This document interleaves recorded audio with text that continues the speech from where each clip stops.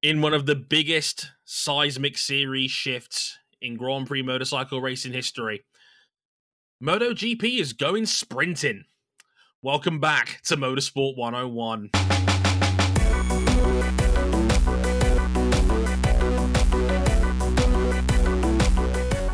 I wonder how many F1 fans are listening to this show now, suddenly going, oh no, the sprint. A collective groan heard across the world. Oh boy, I can only imagine. Like, oh no, not you too. It was probably the vibe. It's like playing Plague Incorporated or something. Hey everybody, I'm Dre Harris, and welcome to episode 389 of Motorsport 101. Glad you could join us for this MotoGP Austrian Grand Prix weekend. And, amazingly, and not for the first time this season, the race itself is kind of taking a back seat on this one. This was a huge, earth-shattering, out of nowhere, news-breaking weekend. And, MotoGP is going sprinting, Cam Buckley. My God. Yeah. Hello, all listeners. This being a one-on-one podcast, we can just call this Bike Live 2 Electric Boogaloo. It's like a London bus. One series, you're waiting for one series to change the format, and then two do it right next to each other. Yeah, to say the least. And we're going to be dealing with that. I cannot stress this enough. On Wednesday, that we had genuinely no idea this was coming. There was not even a crumb of news regarding this until I think Friday morning. There was rumblings going around about it, and then by Saturday morning, it was confirmed and official. Yeah, that's how out of nowhere this news was. That MotoGP will be having a sprint race debuting next season. And it's come out of nowhere, and it's been seismic. The reactions have been huge. We're going to break down as many angles as we can over the course of the next probably hour or so. This is probably going to be a long one for understandable reasons. I've put in my notes here double length for the top topic because this is a huge story, and it deserves and warrants the time. By the way, there was also a Grand Prix. Francesco Bagnaia, who, as Cam quite rightly pointed out in our script, undefeated since becoming a criminal, which I think is hilarious. He's got that NASCAR moonshining speed. He's got that getting away from the cops speed. 3 wins on the bounce to Francesco Bagnaia. Fabio Quartararo somehow put in that Yamaha second in Austria, which is normally a death sentence for a Yamaha. Second place for him as well. Jack Miller also on the podium. This will be a Jack Miller slanderous podcast. I stand by this. Leave the man alone. He's doing good. Like, okay, you leave Jack alone. Every other Ducati's the one to screw it. I plead the fifth. Damn right you're pleading the fifth. I will not allow it. I'll just cut it out. No. Jack legitimately had a very, very good weekend. He did. Had a great weekend. We'll be talking about that. And we'll be talking about more mess at KTM. KTM is... And finally, Ryan Eric King isn't here to defend them. To be fair, I know King well enough to know he probably wouldn't defend him even if he was on the show this week. Because, my word... they are... the only thing that is really saving them from just being called out relentlessly for the mismanagement is the other orange team on the grid.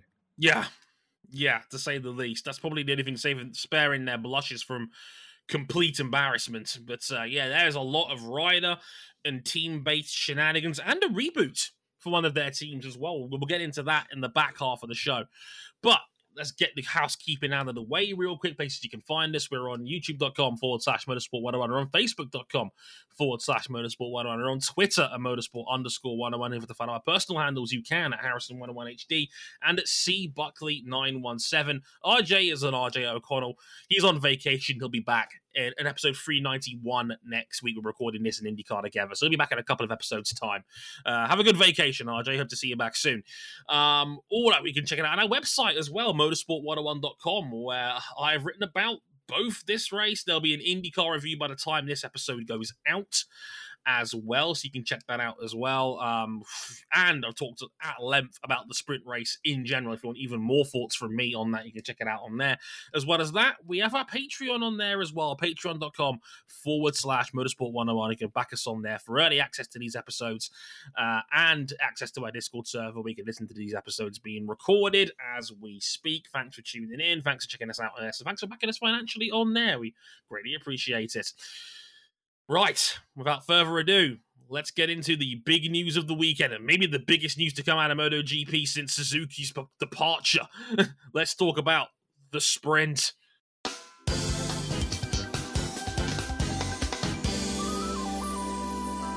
So, as we alluded to, Cam, we genuinely didn't see this coming. There was no talk. We had heard some rumblings of some kind of format change. But what we actually ended up getting, nobody, even the day before when we had started to hear the rumors pick up, we didn't realize it was going to be this extensive a change.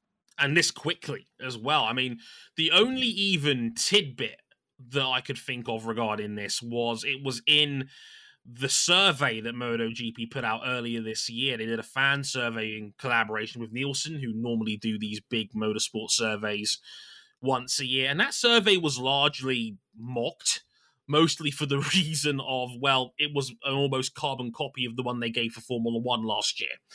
So funny how that worked out. Yeah, again, any resemblance is purely coincidental, as they would say. But the language was so similar that a lot of people just kind of laughed it out of the room. But there was a question in there regarding the possibility of sprint races, but I don't think it was taken particularly seriously. It didn't elicit any sort of, mass discussion regarding the idea, certainly from the people I follow and from the biking world. So it was largely, kept under wraps until Friday. Friday practice, we started getting the talk from the journalists that this announcement was coming. The Simon Pattersons of the world. Motorsport.com got it first, that they were going to say, oh yeah, sprint race is set to be announced. And everyone's like, oh shit, we're getting sprint races? And yeah, apparently most of the riders didn't know either. For many of the riders in the paddock, their first hearing of this was from the journalists interviewing them during practice. I say, as we would find out from the kind of the top three running MotoGP, it was actively kept from them for the fear that it would be leaked out to the press. Yeah, the first that the paddock had heard of this was the Safety Commission meeting on Friday.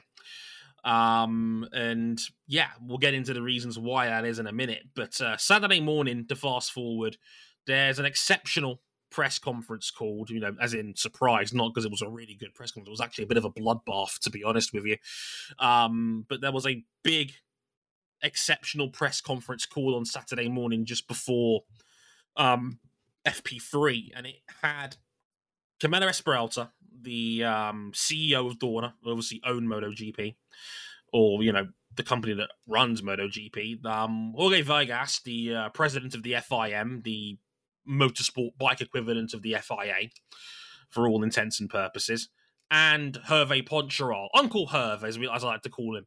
Hervé Poncharal, obviously KTM team principal of the Tech3 team, and importantly, he is also the head of the Racing Teams Association. So he's basically is in charge of the teams, essentially. He represents them.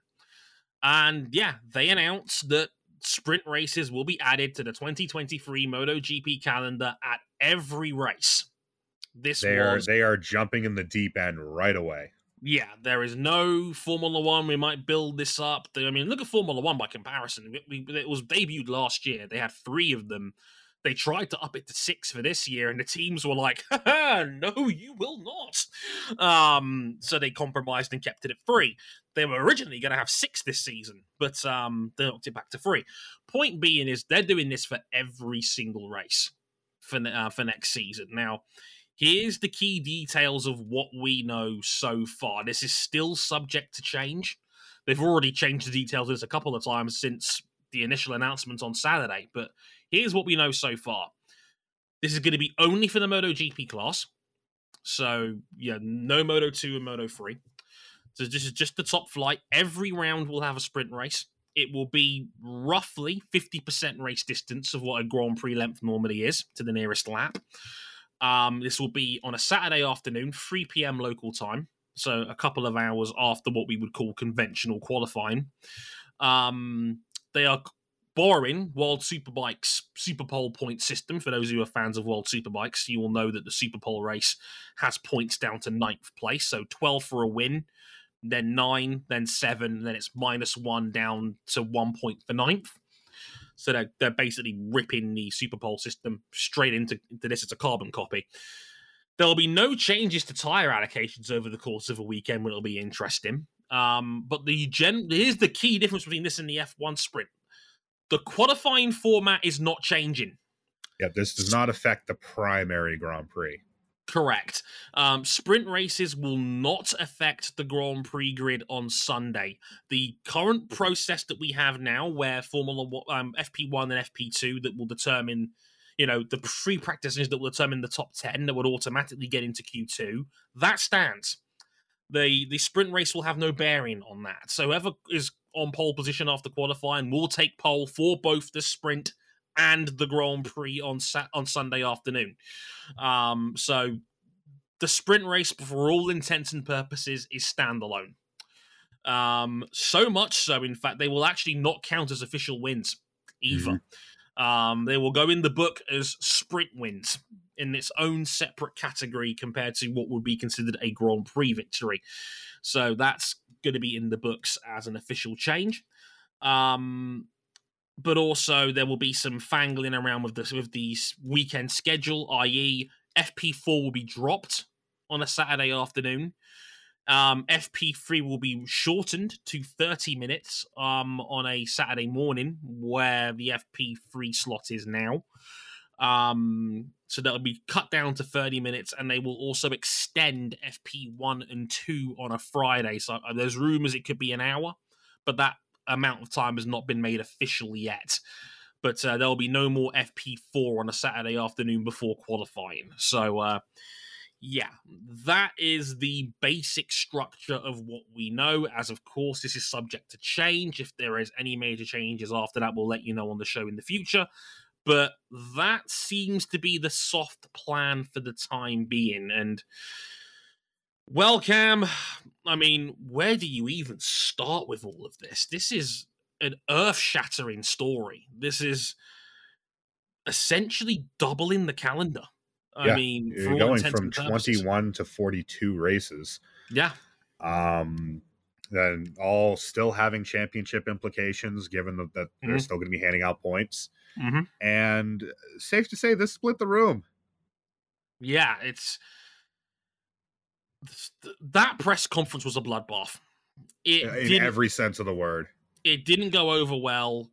Camilo Espelta came across like a dictator. He laughed off the idea of the riders forming a union over this. It came across very much in the "this is how it's going to be. If you don't like it, that's not our problem" kind of mentality. Right. Yeah, definitely. That seems to go through kind of the upper echelon of the sport, and man, it rubbed a lot of people the wrong way, both in the paddock, throughout the teams, and of course, fans of the sport. Everyone kind of chiming in. Some people seem to be very much in support of this. And fair enough. More, me, more bikes is more bikes. Yes. But at the same time, it feels like they made this decision without consulting a lot of those who would be directly involved. Yeah, they did not consult the riders on this, because opinion was divided. From what I've seen on social media and interviews in general, Marc Marquez is all for it. Maverick Vinales is for it. He was propping it up on his Instagram accounts. Johan Mir is in favor of this. He said, for the good of the show, etc., is what he would say. But I've also heard, people like Fabio Quartararo, both Fabios actually, Fabio Di Giannantonio, Fabio Di Giannantonio has been the one dude who has said publicly, we need a union, basically, is what he basically came out and said on Sunday. Quartararo said it was a totally stupid idea. He doubled down on it when he was asked after more details had been revealed on Sunday morning when they released a statement. I loved his quote of paraphrasing here. I'm not going to say more, but my opinion hasn't changed. And Aleix Espargaro, who we all know has no filter, called it bullshit. Yes. Aleix has no filter. He just says shit like this. Yeah, the riders are split, which is why I think that was always going to happen. I mean, I joked about it with Kevin. I know listens into the show every week. Kevin, good to see you, buddy. I said to him, there was dissension amongst the riders the weekend of Catalunya 2016, and you know what that weekend was for, Cam, right? Jog my memory. Louis Salom's passing. Yeah. And there was arguments about what to do about turn 10 and turn 12. Yeah. Like, I distinctively to this day remember the anger that came out of Bradley Smith, who was at the time, I think, head of the safety commission amongst the riders. Smith was he was never the best biker, but he was universally respected in the paddock in terms of basically being a pseudo leader for them. And he eviscerated Valentino Rossi and Jorge Lorenzo that weekend for apparently not giving a shit in the riders meeting they had on Saturday. Like, so people have died in this sport and people have taken both sides of the fence. This is not going to lead to a riders union. No, you've got 24 to 25 individuals who are not, their very personalities are to not agree with the people around them. Right. You know, people will take advantage of the system because they want to win. That's the whole point of sport. You know, and very rarely do you get that many people on the same page, as far as I'm concerned. So, yeah, I don't think we're suddenly going to get a riders union out of this, but it is intriguing. The notion of it being laughed off. Yeah, and not a good look. I mean, the press came to those running that meeting, that conference, with rider quotes that effectively told them off. I think the quote was, "If the riders need something, they will talk to me, not to you." Right. When the riders did talk to them and express their concerns. Yeah, like this was not universally approved or disproved by anybody. You know, this was a split room, as far as we're aware, and that's, you know, the whole nature of that press conference was combative. It was defensive. It was the journos giving them both barrels, who understandably and quite fairly had many questions about how far we're going with this. And that's the one that leaps off the page to me, Cam, because when I read my initial piece about it, I was like, yeah, I'm kind of for it. And then also I didn't consider just the fact that you're just doubling the intensity of a MotoGP race weekend, especially when I've had concerns in the past about their expanding calendar. Like, they are chasing Formula One's back. Like, I remember growing up when a MotoGP calendar was 16 races long, and now we're at 21. We're at 21, and it's not going to get any smaller. Like, no, they want a race at Spa. Like, that's probably going to happen in the next couple of years. They still haven't raced at the Kaimi Ring yet in Finland, and that's still potentially on the table. So they're only going to get bigger, you'd feel. And doubling the workload.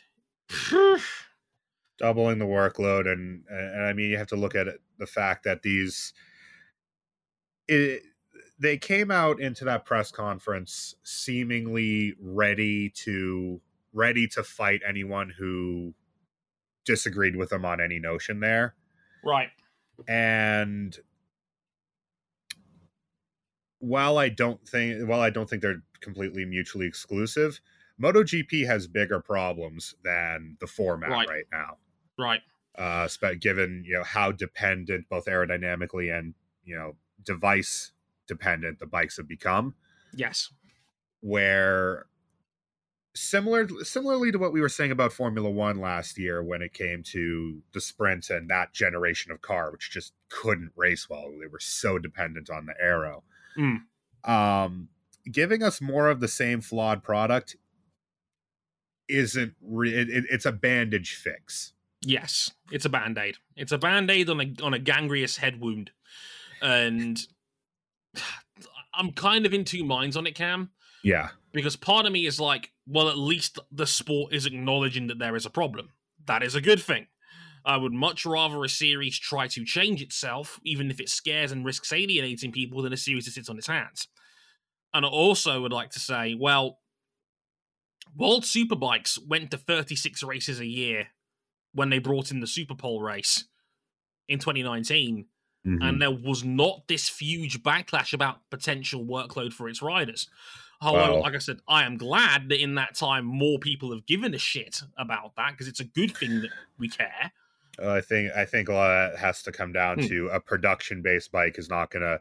It's not going to be quite as physically taxing as an out-and-out prototype. There's not nearly the difference as say there is between like a GT3 car and an LMP1. Nothing Right. like that kind of difference, but there is a difference. And I think a lot of that also comes down to the fact that there's just more eyes on MotoGP and there's more Yeah, opinions that are going to get thrown around the room. absolutely. That's entirely fair to say. And yeah, look, MotoGP is not like Formula One in that, by comparison, Formula One, I've mentioned this before, like, they don't have what I call the medium level injury like MotoGP does. A broken limb, a broken leg, a broken arm, a broken wrist, a broken scaphoid, a Unfortunately, concussion. it's kind of a double-edged sword, Mm. given the march of safety throughout motorsport. That generally you're either going to walk away from something effectively unhurt, or you're probably not walking away at this point in Formula One. Right. And yeah, MotoGP is different in that you'll see a lot more of the, like I said, the medium level injury. The broken limbs, maybe a concussion, stuff that will put you out for maybe a round or two, maybe 3 or 4 for a particularly bad injury. Here's a thought that Mm. what happens when a championship contender is racing in a sprint, he comes off the bike, he gets hurt, he's out for the season. What's the discourse around that fighting for those half points? What's the discourse around that going to look like when that happens? Nothing good. I'll tell you that for free. Like, we could easily see something like what happened to Johan Mir this weekend, where first lap Shattered his ankle. Torn the ligament in his ankle, just shattered his foot completely, and he was launched into the air. That was the first lap of the race. That can happen in any. I mean, that's the most dangerous part of a Grand Prix. We almost lost Taka Nakagami through this earlier this year off a grid start. That's arguably the most dangerous part of a Grand Prix weekend. And now you're doubling that. You're having 2 of them every week. That's going to be a problem. And yeah, like, it comes back to that age-old question of how many is too many.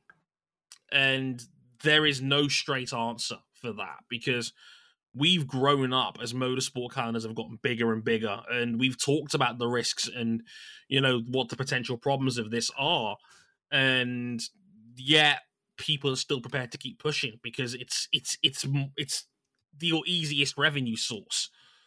For promoters, So it's more money easiest for them. way for them to get more out of a weekend is just put more content in the weekend, put another race in there. And Dorna will now run to all its TV broadcasters and now try to up its price, because now you say, hey, you're getting a sprint now, you're getting a second race on a Saturday. Like, prime time's TV slot, How about another 50 million on that TV contract? You know what I mean? Yeah. So it's going to be really interesting to see how this whole situation develops, because even as we start going through weekends with this sprint, because it's set in stone, it is going to happen next year. I'm really curious to see the discourse around it and how it does affect that championship, because here's the thing: if you're pushing over the course of about 10 laps, you don't need to have a care in the world about wearing out your tires.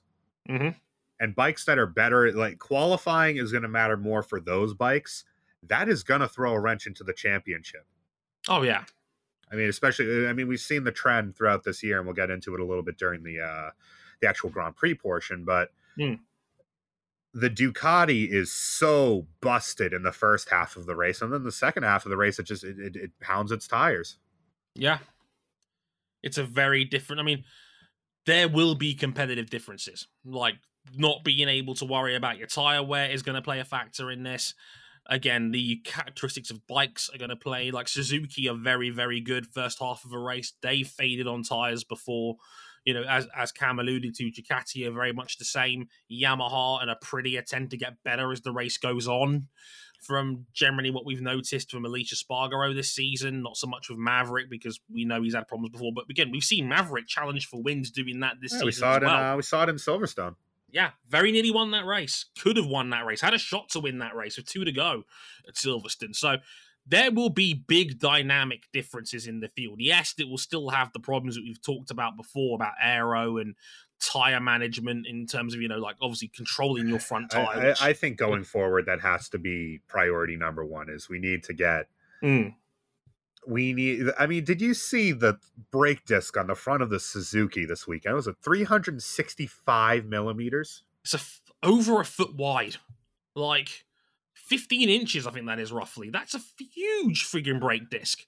Yeah, because they, with all the aero and all the ride height control devices, I mean, we are over the limit of the front tire. Actually, it just came out earlier, I believe today, as we're recording, that Michelin is going to commence testing of an all-new front slick within the next month or so. Oh, I see. Just to try and get on top of the fact that the bikes are too fast for their tires now. Shit. That should be an alarm bell to the field here that, yeah, this is a serious problem.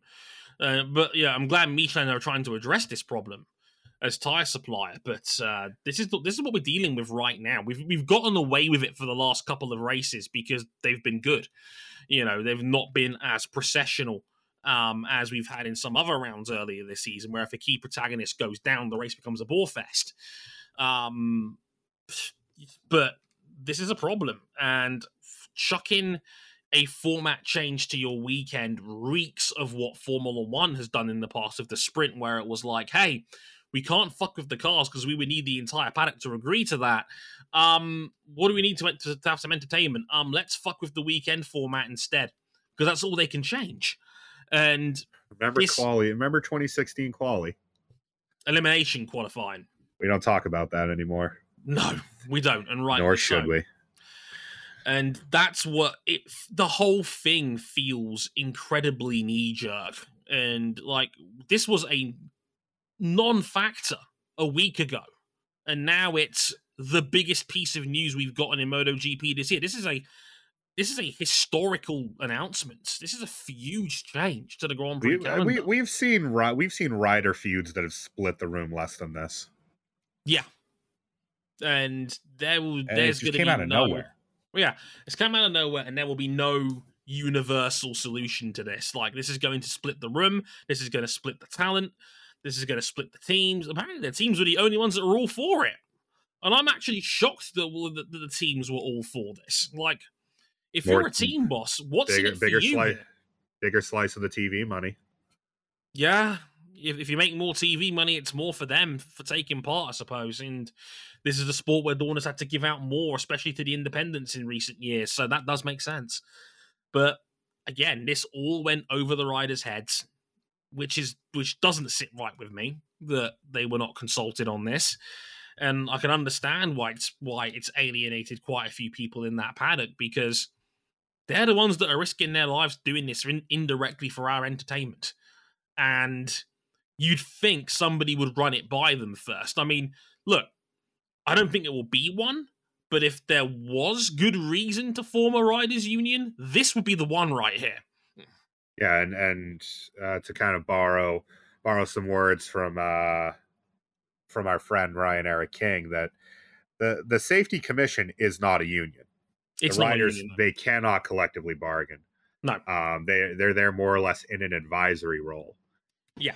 And even to that effect, in that they're in an advisory role, they were not consulted whatsoever. Right. Like the sport could have done this. They could have mentioned to the riders, "Hey, we're doing this," beforehand, and still gone ahead with it regardless. but it's cutting them out entirely that I think has rubbed a lot of people the wrong way. Right. They've gone over their heads. And it's not the first time MotoGP's gone over their heads, because the sport themselves did this regarding the front ride height device.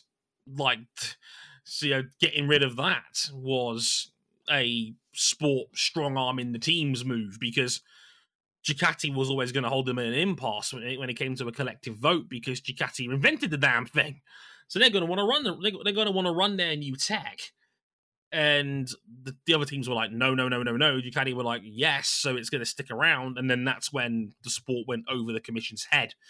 So it's not the first time it's happened. So I wouldn't completely rule out anything crazy going forward, but yeah, there's so many different facets to this story. There's so many different stakeholders in it, from the riders to the teams to the bosses to the TV stations, to the overall bigger picture of trying to get this sport back on track again. Because, this was a good weekend for MotoGP. There was 92,000 in the house in Austria. Pretty much a sellout. I say a huge contrast compared to the discourse we were having after Silverstone, when their crowd had dropped by half over the last couple of years. Austria is doing just fine. Yeah, it's a sporadic, different sort of team and weekend problem, and that's wild to consider. But it's the TV ratings at Silverstone were terrible. They combined that and ITV that had the race on free to wear. It pulled less than British Superbikes on Eurosport does. That's dreadful. So they need to do something, and I'm glad they're trying to do something, but I'm not sure this was the fight that was worth having. That's my overall vibe, at least. To borrow a line from regular car reviews, sprint format weekends are a farmer whose crop is indifference. I don't feel a lot towards them. I don't dislike them very much. I don't really like them very much. We're just going to have to see how they implement into MotoGP, because there is going to be a definite performance difference comparing what we see in sprints and what we see over a full Grand Prix. Yeah, we'll have to wait and see. I mean, like I said, that's generally my vibe. I don't have a strong feeling for or against. It will only I can see why somebody might think this is better. I can certainly see why it might be worse. Formula One, I've been very critical of their sprint and how clunky it has been on occasion, and how I would improve things if I had the opportunity to. So, I'm not acting like this is perfect, but by any means. I probably, if somebody put a gun to my head right now, I'd probably say, okay, let's try it. But I'm not sitting here saying, yeah, pro sprint races, this is awesome, this is way better than what we've got right now. I mean, I don't think so. And I think it's still dancing around the greater problem that the sport has right now. But they are two separate issues. Do I think the weekend format needs changing? Not really. Do I think this could still be an improvement? Possibly. So I'm keeping an open mind. But overall, this is not straightforward. And there's no easy answers to this. So let's hope the sport knows what it's doing in this regard, because this is complicated. There are many different facets at work here, and you hope that things get ironed out soon. But we'll have to wait and see how we go.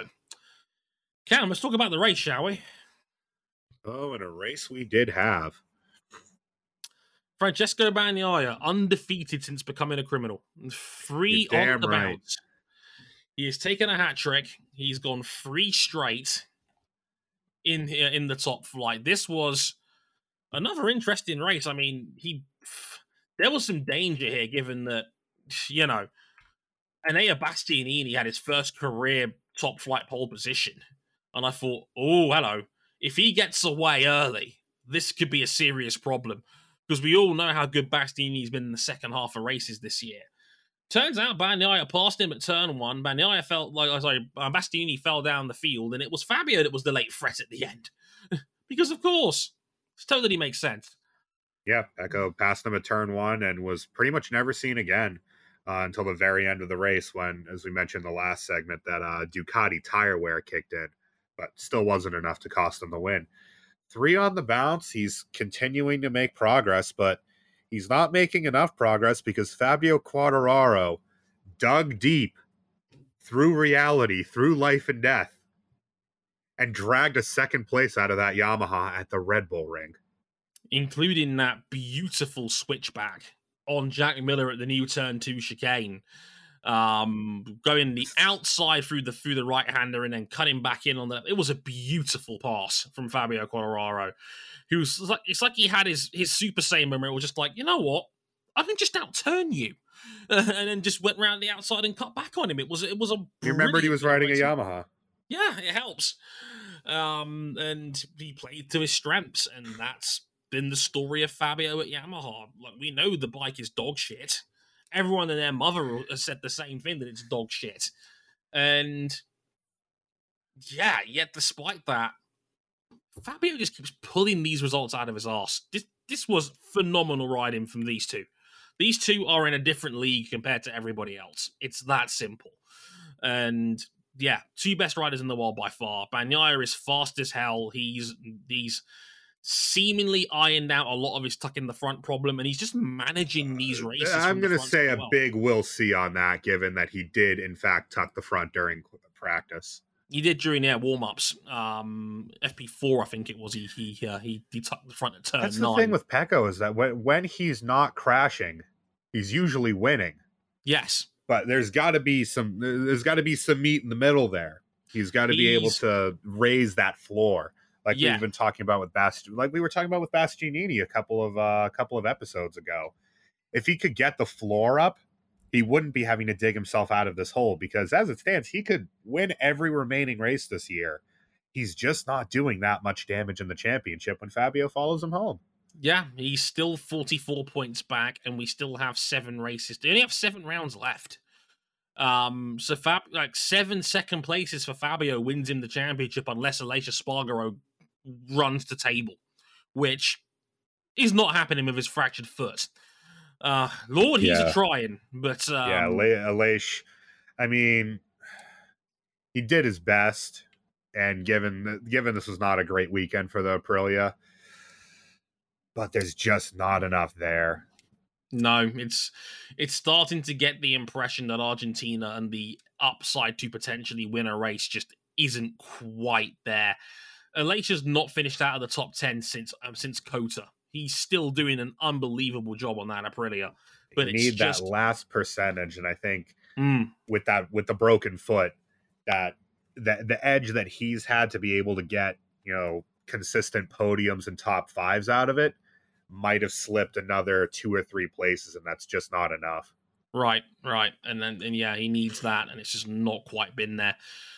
Bagnaia, who, since he won his first round of the season at back in that was, I think, it was at Jerez, he's been literally win it or bin it. 5 wins, 3 DNFs. Yeah. All crashes. It's literally win it or bin it. And that's not healthy. You're not winning a title that way. No, there's got to be a whole lot more wins than bins to try and win any title that way. And it's just the same old Pecco. Every year he's so fast. He is as good a front runner as you've ever seen. Yeah. But when he drops the bike, it's usually just he tucks the front, he goes off the road, and that's it. Yeah.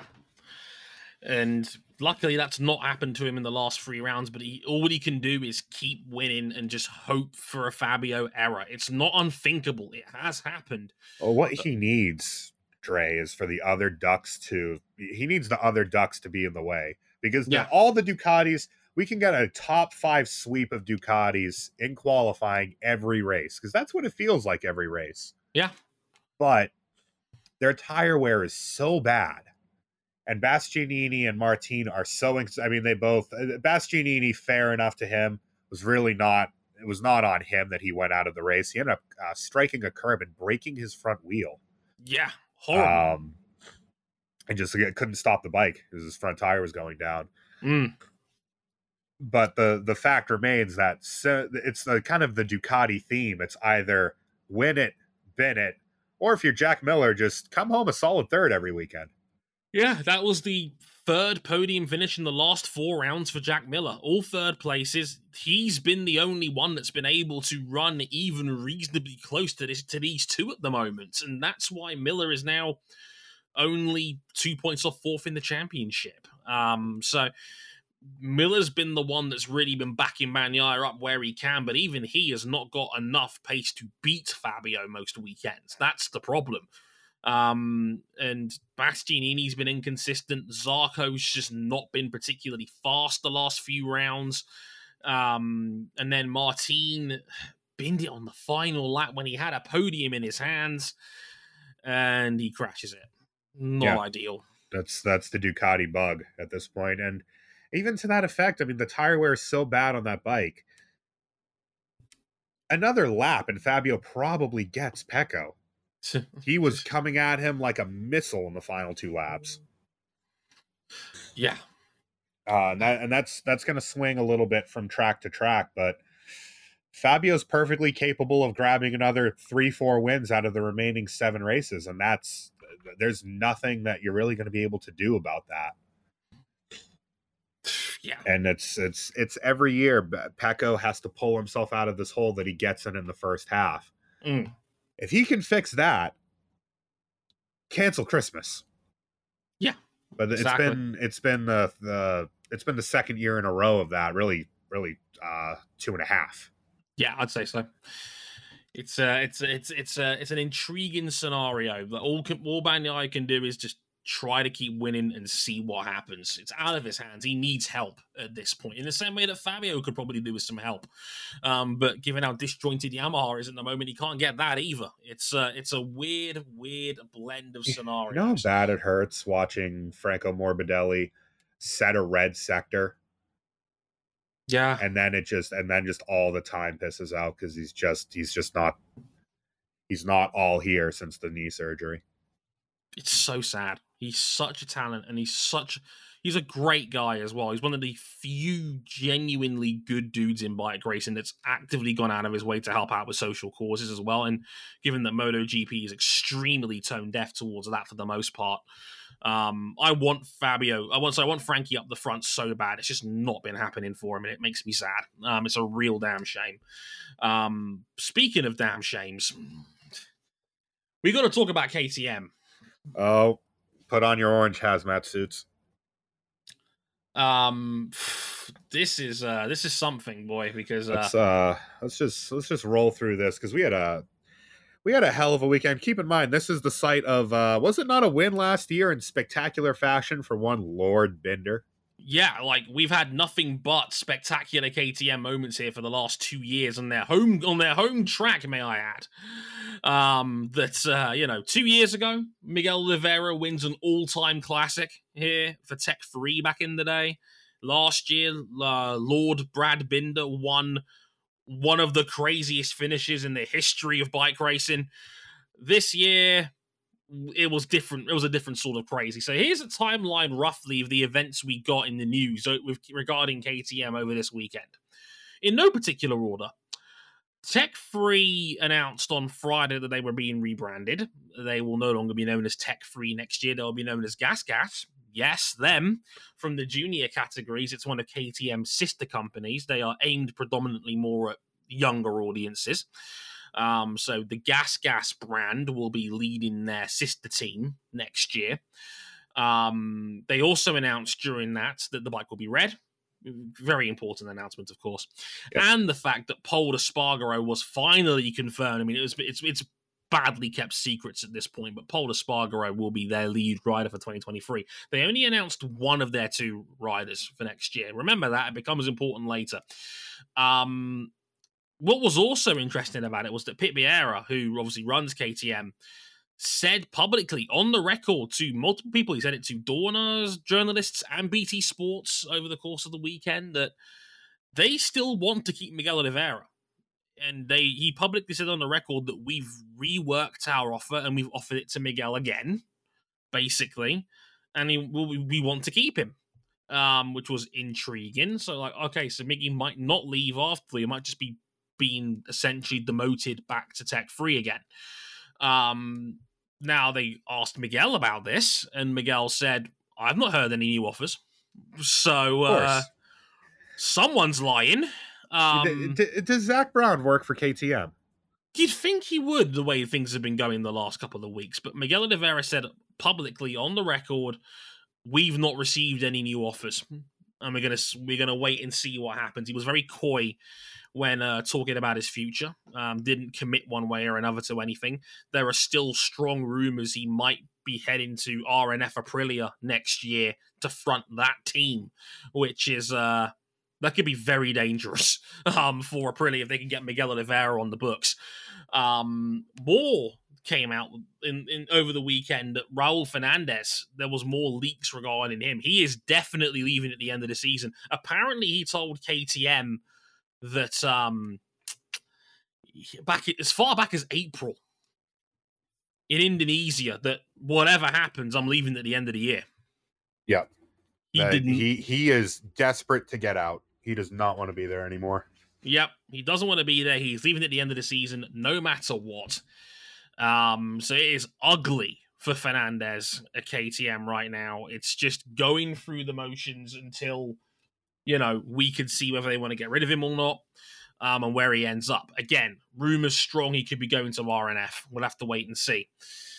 Well, speaking of all that, Dre, I mean, he might be leaving, but they still have Remy Gardner, right? Wrong. Remy Gardner said after the race on Sunday, and this is a race, and thanks for Jason in our chat for pointing this out, he was lapped during that race, Remy Gardner, may I point out. After the race, he said, and I quote, "There's no place on the grid for me next year." Which, unless Remy knows something I don't, that sounds like an I'm not going to be in the series at all next year. Which... You're talking about the current Moto 2 world champion is not going to be here next year. One and done. Good Lord. One and done for at this team for the two protagonists of one of the most wild Moto 2 title fights that we've ever seen. Arguably the best Moto 2 team of all time. The only team that comes close was Rabat and Cario in 2014. And that was a very, very good team. They won 10 races that season. Like, I think Red Bull KTM in Moto 2 won 13 last year. They were untouchable in Moto 2. I was going to say, Remy was last over the line on Sunday, wasn't he? I believe so. He got beat by Lorenzo Salvadori on a test Aprilia. Yeesh. He got beat by every Honda. That's rough. Yeah. Times are hard out here. It is hard out here in these streets. Gardner reckons he's gone. He might end up in World Superbikes next year. That's how rough this is. Cam, what the fuck is going on with KTM? It's just this whole season for them. All the hype going in. And they have one of the best rider lineups, top to bottom, in the sport. Lord Binder, Miguel Oliveira, the dentist. Yeah. And two extraordinary Moto2 riders. Yeah. And it's all just snowballed into a mess. The bike, fair enough. I think they got lured very much into the same trap that Honda did when they redesigned their bike, and they're suffering a lot of the same problems. But the rider mismanagement, it beggars belief. And this is not new. This has been ongoing with KTM. Yeah, it's been around for a good 2 or 3 years. The only consistent call here has been Brad Binder, who, I mean, at this point, his record is above reproach on that bike. He's 7th in the championship on a complete dog. Yeah. It's the same as last year. Brad Binder, pound for pound, is as good as anybody in MotoGP. Given what he's on, and given the results he's able to consistently churn out on it, he has done a remarkable job for KTM. He's done incredible work, incredible consistency. But one DNF all year. Yeah. There are races where Miguel Oliveira is the best rider in that group. There are races where Miguel Oliveira is the best rider in the field. And until this weekend, he had a run of 5 straight top 6 finishes. Or top 10 finishes, say. Yeah, he had 5 in a row before this race. We finished 12th. There are streaks where Miguel Oliveira looks every bit the rider who was hyped up to be. And yet, going into this, like, until that statement from Barrera, like, we thought that KTM was effectively shoving him out the door, and he's been so good over the last few races that they've had to call him back. Yeah, it's like... Baby, don't walk out that door. We can work it out. Exactly. It's like a bad breakup's going on in slow motion as we talk. It's really, really weird. I mean, it's too many cooks. You got too many guys in that scenario right now. Like, it's like Ducati. The difference is Ducati have got 8 bikes to accommodate. They can afford to splurge. It's not just that, Trey. It's that they've got too many cooks, but they can't keep any of them. Right, because they're not good enough to justify keeping them. Yeah, how can you look at Tech 3 this year, given the record that those two came into this series with, and they're back markers. They've barely at all looked like getting into the points this year. Right, and are Jack Miller and Pol Espargaro huge upgrades on what they've got right now? They're not. No, because we love Jack on the show. Welcome to Jackass is one of the calling cards of the Motorsport 101 Discord. We love him. We know what Jack Miller is. A rider who is fast as hell, pretty good wheeled bike to bike, but can't manage a tire worth a damn. Yeah. And for all the hype going into this year, I'd say every last drop of that hype has drained out of Pol Espargaro. Yeah. He's been awful this year. Not entirely his fault, in all fairness. Not at all. But, like, he hasn't even been top Honda most weekends when he is the guy who effectively defined the whole direction of the 2022 shitbox. Right. So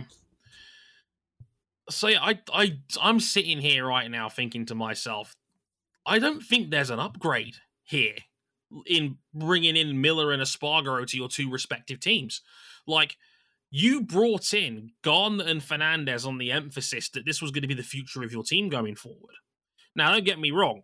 Raul Fernandez has not worked out. And again, that's not entirely KTM's fault either. Well, Raul Fernandez, in all of this, he's the guy who doesn't want to be there, who looks like he's getting his wish. Right. Because he never wanted to be here anyway. He was entertaining the Yamaha buyout, and KTM put their foot down and, well, pulled the original Piastri, if you think about it, or the original Palou, and activated his contract, locked him up for this year. Right. So we know that there is actively bad blood between the brand and Fernandez. But getting rid of Gardner? Why? For what? For who? I mean, for Pol Espargaro right now? Like, think of your future. Pol Espargaro is 33 years old. Gardner's a year one guy. Normally, you give rookies 2 years in this sport.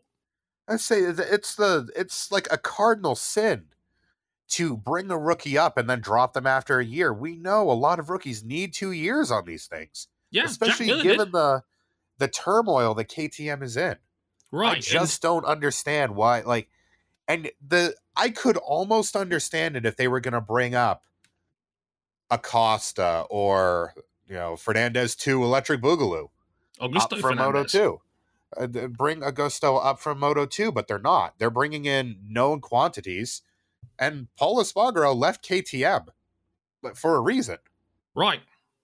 And now they're bringing him back. It's like, run it back with Pol, which is just very uninspiring. Jack Miller, who is good but not great, and you've got Acosta sitting there. I mean, where's Acosta going to fit into this next year? I don't think he is. I think he stays in. I mean, he's not really, for as much as he lit the world on fire in Moto 3. He hasn't done it so much in Moto 2. That's fine. You give him more time. But then there's heavy rumors going around that Augusto Fernandez has a promotion clause in his contract if he wins the Moto 2 title. Which, by the way, if you've not been paying attention, he's 1 point off the lead right now. Well, I hope he likes Ducati. Because if he's got a promotion clause, it ain't going to be KTM who's bringing him up. So, Fernandez is giving that factory a real friggin' headache at the moment now, because there's every chance Fernandez wins the championship. So what do you do then? They don't have enough bikes, and they're bringing in people who are outside of their program to fill up those bikes. Because what's it going to look like now where we're losing Gardner, you're losing Fernandez definitively. Mm-hmm. Miguel might there's a good chance Miguel doesn't come back. Sure. The only constant here is Lord Binder. They've got 3 of those 4 seats signed. Good Lord. And I mean, look, it's happened before. It's a great effect, but are you bringing Augusto Fernandez up onto the factory KTM first year? He's asking for trouble. And history could very well repeat itself. I say, what happens at the end of next year when they clean house again? Yeah. What if Acosta ends up becoming gangbusters in year 2 and wins the Moto2 title then? Which is, again, every possibility that happens. And it's just it's this theme with KTM. There's no consistency. It's just, and it's the same way with developing the bike. It's the same way with developing the riders. They're just throwing parts and throwing bodies at the problem, and it just isn't working. It hasn't worked for a couple of years now. They were making such great strides up towards the front of the grid. They had a title challenge 2 years ago, and then it's just stalled. Yeah. And I don't think that throwing bodies and parts at the problem is the solution when we've seen like the consistency. Ducati's a bad example because they have had a bit of a changing of the guard, but even then they've had this. They at least kept their rider lineup for 2 years in a row. Right. And yeah, it's all just a bit of a mess at the moment. And yeah, there's no easy solution either. You got to sit there and hope that Paul Espargaro brings back his old form from KTM, and you got to hope that Jack Miller can do what he was doing on the Ducati. But there's no guarantee that's going to happen. Like Miller right now is on arguably the best bike in the field. KTM is not. KTM is not that, and it's taken 2 years of Brad Binder to even extract this out of this. Like there is so much that could potentially be a problem with this. We're going to have to wait and see how it goes because, oh boy, like there is no quick fix to this for KTM, and I do not see an easy solution. None of this is straightforward. It is a mess, and good luck to them. But should we get out of here, Cam? I think we've had our fun. I think I've had enough talking about KTM for 1 week. Good idea. MotoGP is back in 2 weeks' time at Misano, where apparently Marc Marquez will be doing a test if you ask Alberto Puig. Fuck no. Please, God.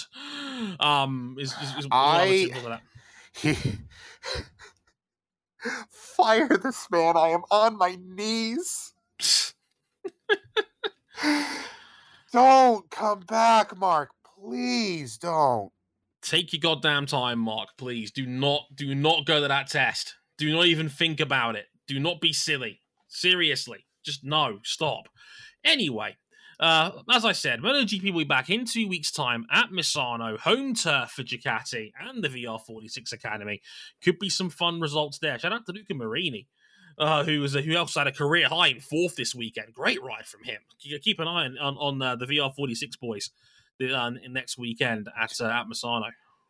Speaking of VR46, did you know he's Valentino Rossi's half-brother? Never mentioned.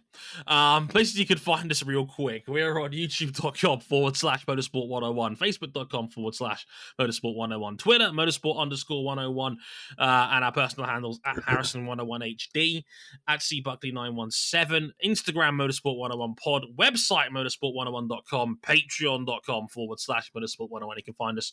All of our shit is on there in some way, shape, or form. We'll be back later this week to talk about IndyCar at Gateway. And, oh boy, what a finish we had there. What a race that was. And, yeah, the Penske's, they be coming.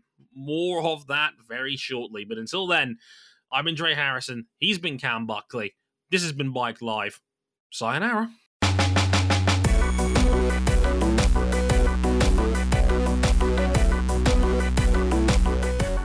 Dre, you got to go onto the computer and get your old Bike Live sounds out. I have to dig up like 500 gigs of my old hard drive to see if I can still find it. So yeah, so if you think the jingles are a bit different this week, you know why.